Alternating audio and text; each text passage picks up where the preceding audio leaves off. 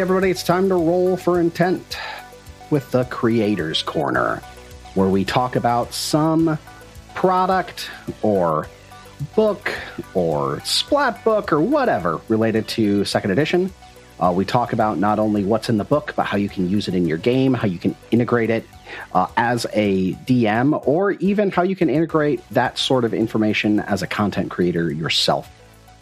With me tonight, I've got Christian of Beast Foundry and of Roll for Intent as our rules lawyer. And by the time this goes live, you'll find out that he is Asmordran, our newest PC. How you doing, Christian? Not too bad. How are you doing today, Trevor? You know what? It's been a day.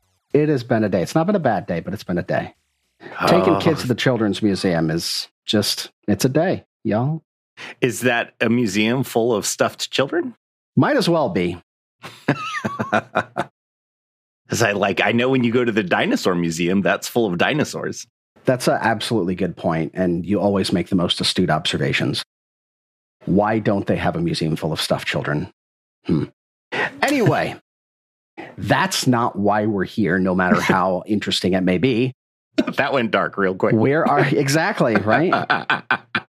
We are here primarily to talk about another chapter of the Lost Omens travel guide releasing on August 31st.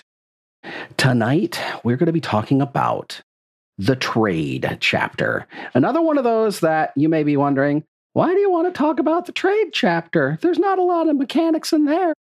Oh no, there are. You might not care about them, but you know what? There are people that do. And we are those people, because anything that increases the verisimilitude of a world is good when you are trying to create a world that people are interested in being a part of and interested in hearing you tell stories in. So if you're a DM, even if you're not living in Golarion full time, you can synthesize portions of this chapter into your game and add some reality to it, right? Why is this place way off in the middle of the desert? How can I so easily get lumber here? Well, maybe you can't. Maybe you can only get it sometimes. Maybe you can only get certain types. And some of the things that they talk about in this chapter are going to help you increase that level of verisimilitude in a game in Golarion, most definitely because the trade routes are detailed, but also be able to create that sort of lore within your own homebrew world. And that is what's so exciting about these settings books, is while they are Golarion specific, the content in them does not have to be tied explicitly to Golarion as an idea. Yeah, as someone who, has my own world and not very well versed in Golarion beyond, what I've heard from other podcasts and such, I am pleasantly surprised with every chapter in this book, because every time I read a new chapter, it immediately makes me think of, how is that integrated into my world? And there are so many tables in here that they're small, but they're full of all kinds of wonderful little gaming goodies to just really spark your imagination and to get you thinking and just help some things that might seem more mundane in your adventures come alive. This section we're about to get to, the trade section, you feel like, oh, well, that's something that we never really get into in my game, but just having an outline trade route while your characters are adventuring and like, oh, look, they're really close to here. Maybe they've encountered a wayward caravan or a crashed ship that is on this very popular trade route. So I think it's full of all kinds of great stuff. And while we're on the topic of great stuff, we have with us today someone who probably would love to talk about the trade section. Probably someone that knows more about the trade section than anyone else, honestly.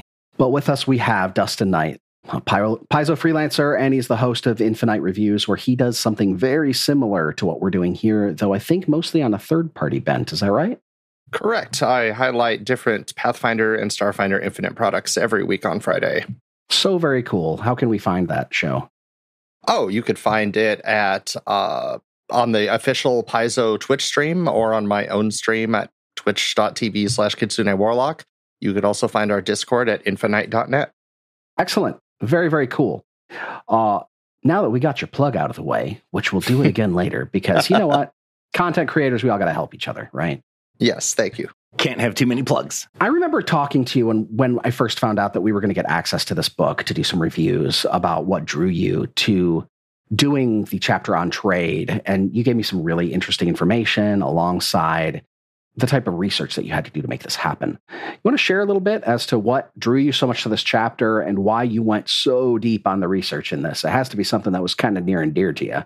Oh, I mean, I love trade in fantasy settings, in pre-industrial times, researching it and incorporating it into my own campaigns.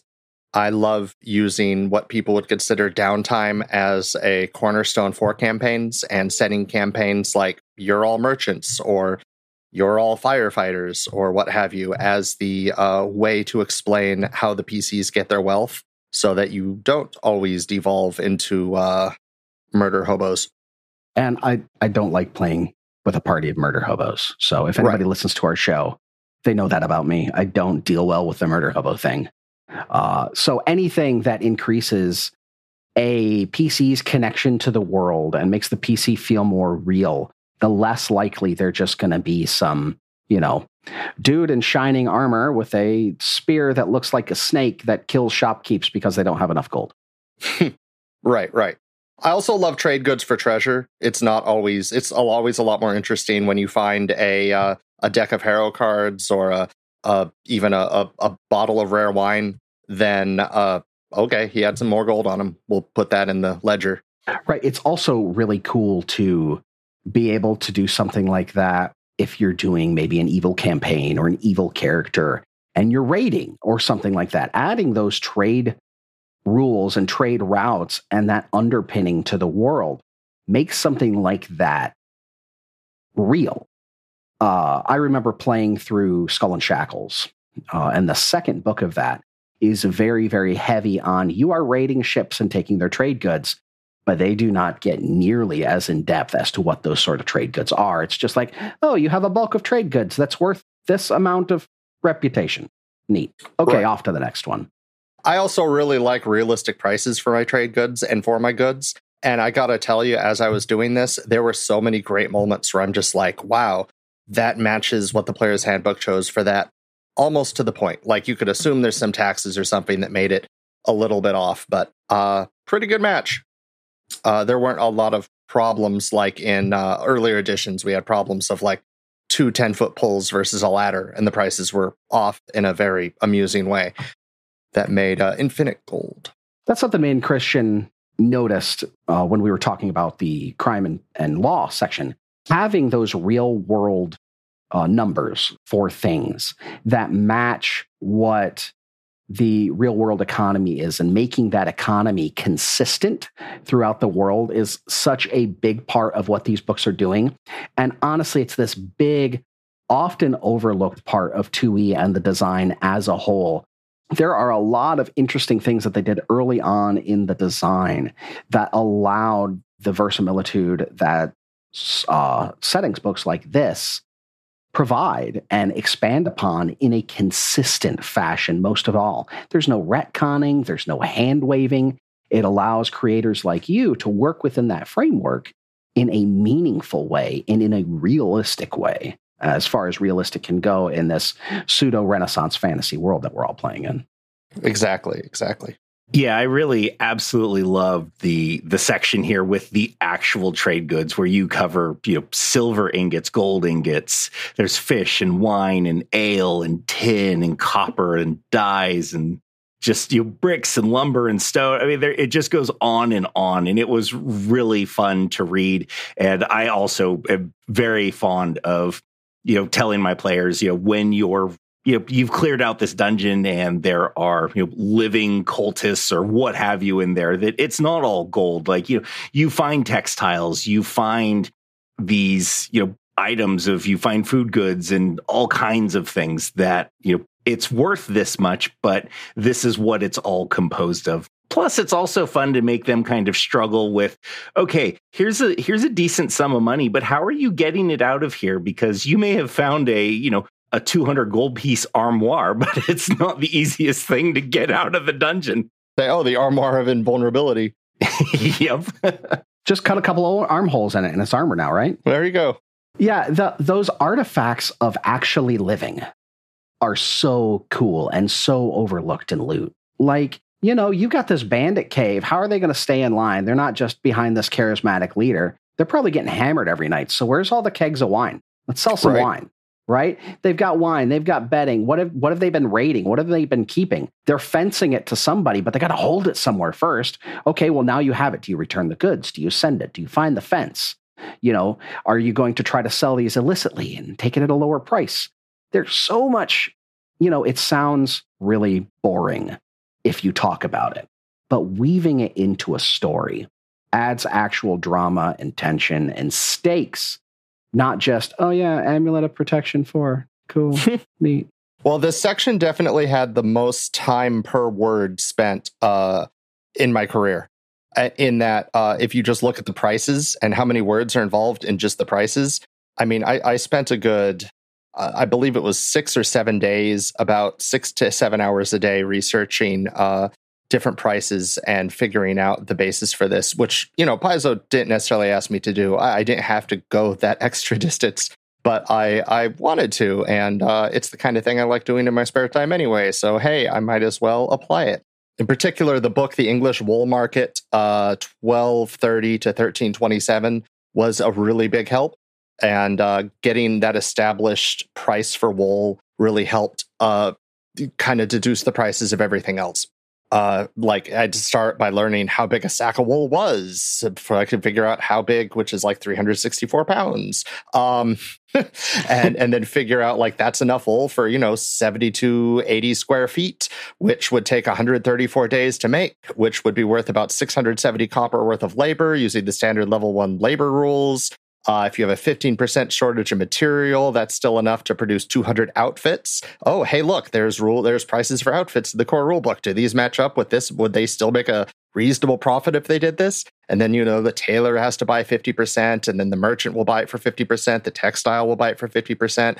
Will this all add up with the prices that we have and the prices that we need? And once I figured out that kind of wool standard, I was able to then look up the prices for riding horses and then wheat, everything else that we have in here, essentially, and make sure that everything made sense so that if somebody wanted to extrapolate this into a fantasy economy, they could. And almost everything would make sense. People may be poo-pooing wool as a major trade item, but man, I've been through the Cotswolds. I've seen those wool towns. I've seen the money that wool bought in that time period.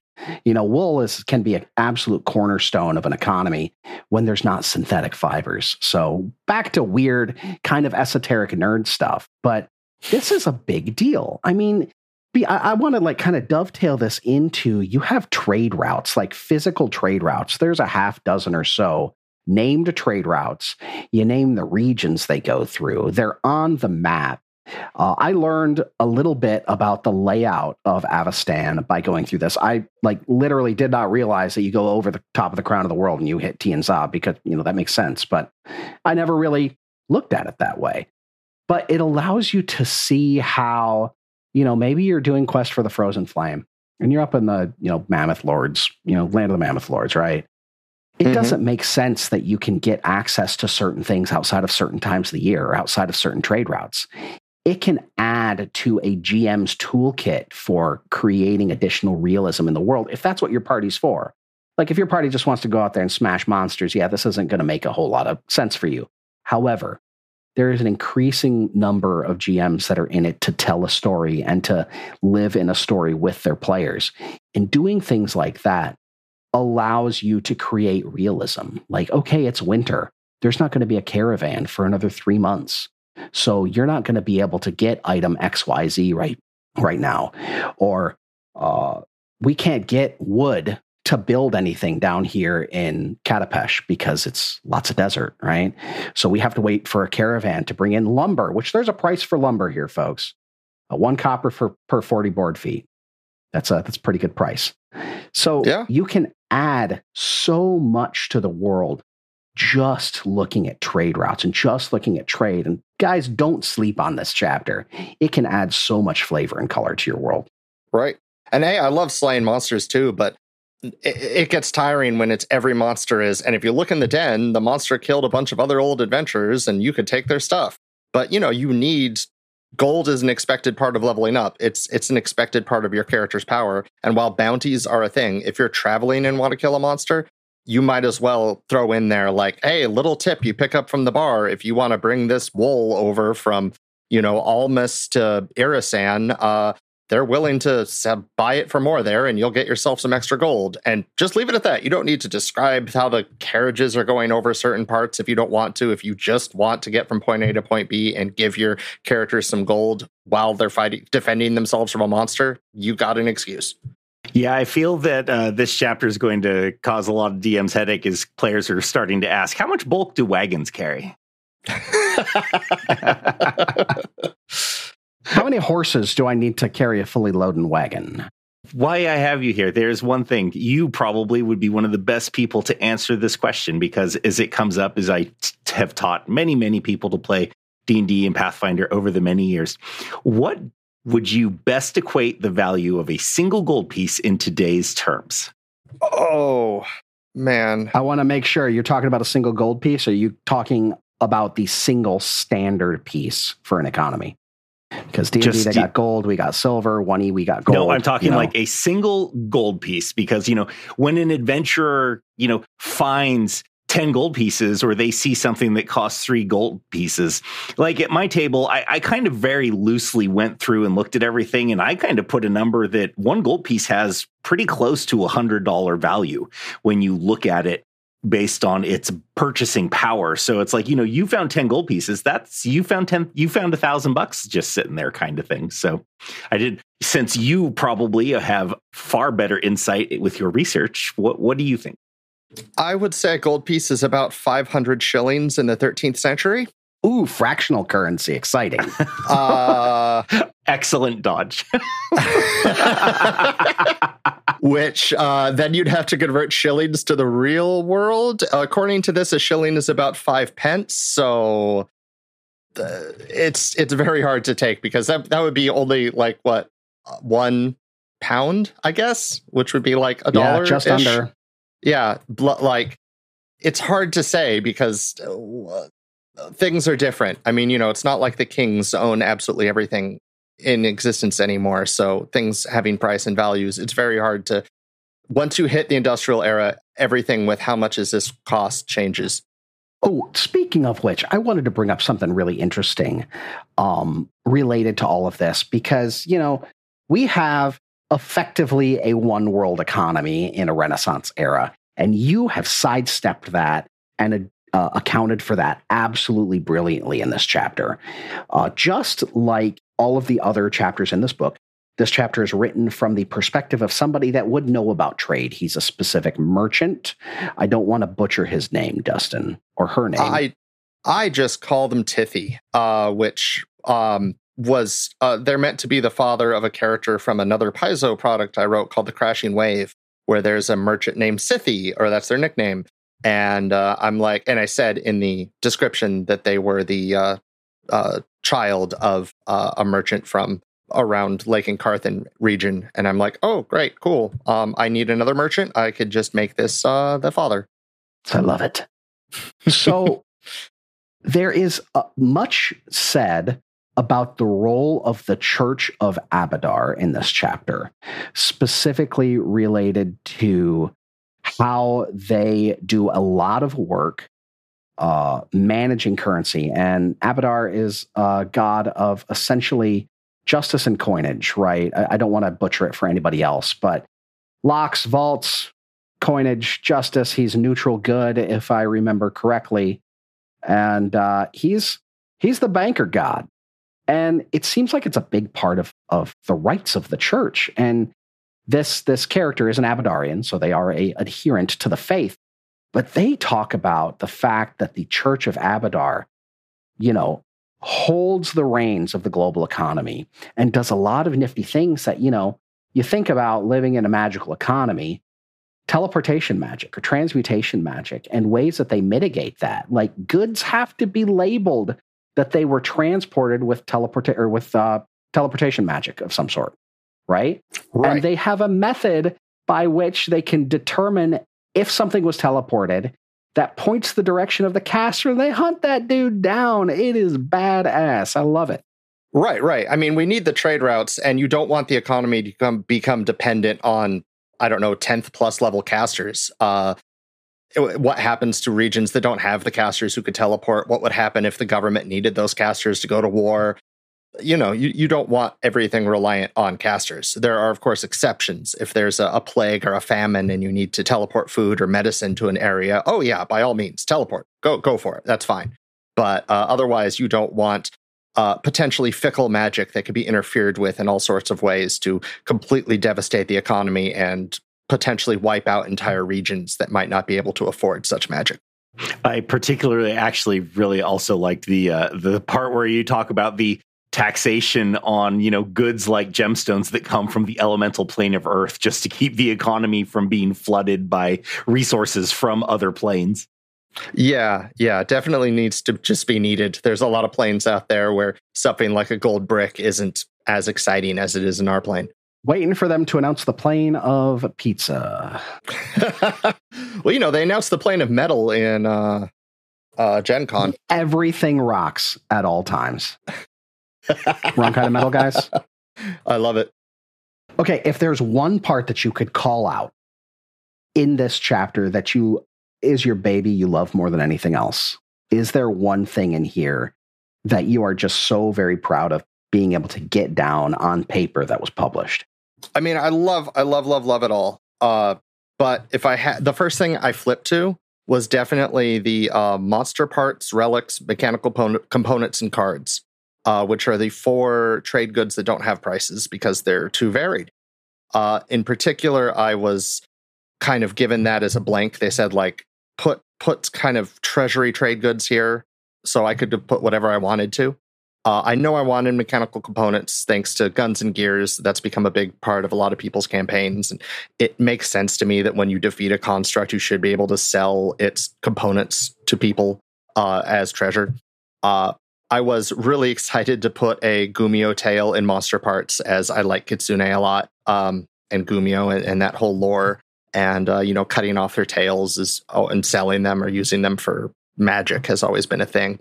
But I really am happy that our developer allowed cards, as I wrote a small book for Pathfinder Infinite called Starstone: The Ascension, where I took the one paragraph from Grand Bazaar that mentions kids playing a kind of trading card game with hero cards throughout Absalom. And I decided I'm going to make that game. I'm going to make it streamlined for role-playing games so people could play it at their table. And at that point, I used it in a campaign, and my players really liked it and started looking out for cards and buying and selling them. And I'm like, this is a commodity. This is something that you could use as an example for something that is easy to hold on to, easy to travel with, not a lot of bulk. But they're tiny pictures, they're tiny portraits. They could have a lot of variation in everything from whether the card stock is paper or it could be made out of, I don't know, platinum or silver. There's a lot of variation to the prices of things like cards. So I was really happy that they let cards be in there. As I feel like that's probably my baby, is the fact that cards are now a commodity and a trade good. Very cool. I caught that, and I wondered if it was a specific Paizo-related or Galarian-related thing, because I did not recognize it, and it makes sense that... Oh, yeah. Check out the cool Marigold Toy Store in Grand Bazaar, and there's a whole paragraph on a card game, including a player who comes from ancient Osirian spirit possessing a teenager who is really, really good at the game for some reason, and just kind of came out of nowhere. God. That's hilarious.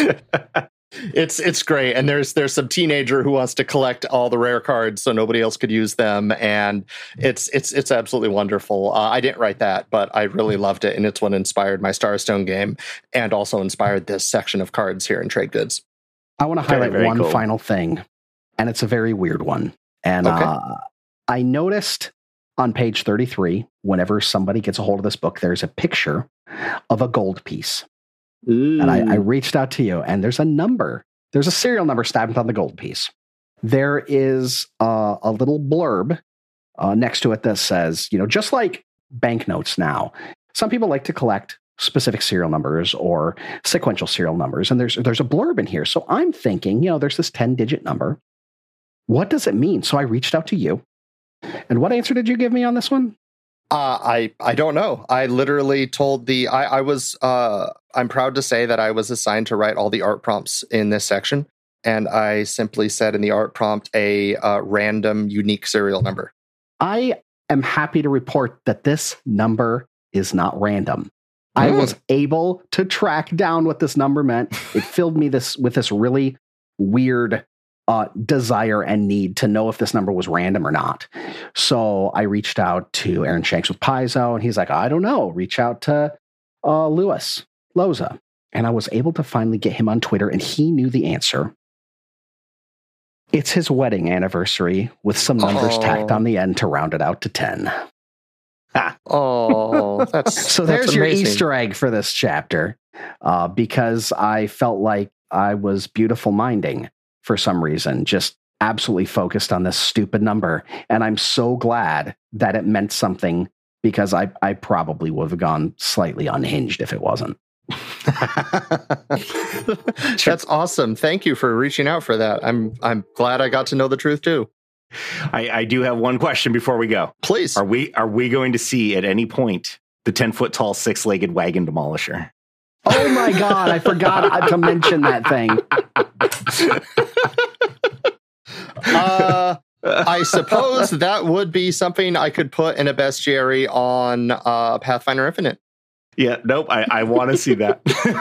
That was the one thing. There's just this throwaway line about a 10-foot tall, 6-legged wagon demolisher. It's under the leather as a trade good. It says, right. Don't forget basic tanning supplies in case your caravan is ambushed by some rude 10-foot tall 6-legged wagon demolisher.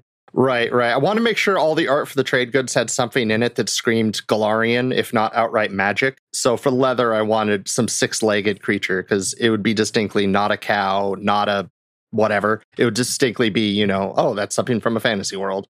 And now I'm like, I just noticed that tanning frame has a 6-legged pelt on it. So very cool. All right, I think that's all the time that we have for today. Thank you so much, Dustin, for taking the time to talk with us. This has been a couple weeks in the making, and I'm so glad that you could find time on this Saturday evening to talk with us about this. Oh, no problem. Thank you for having me. Well, one more time, where can we find out more about your products?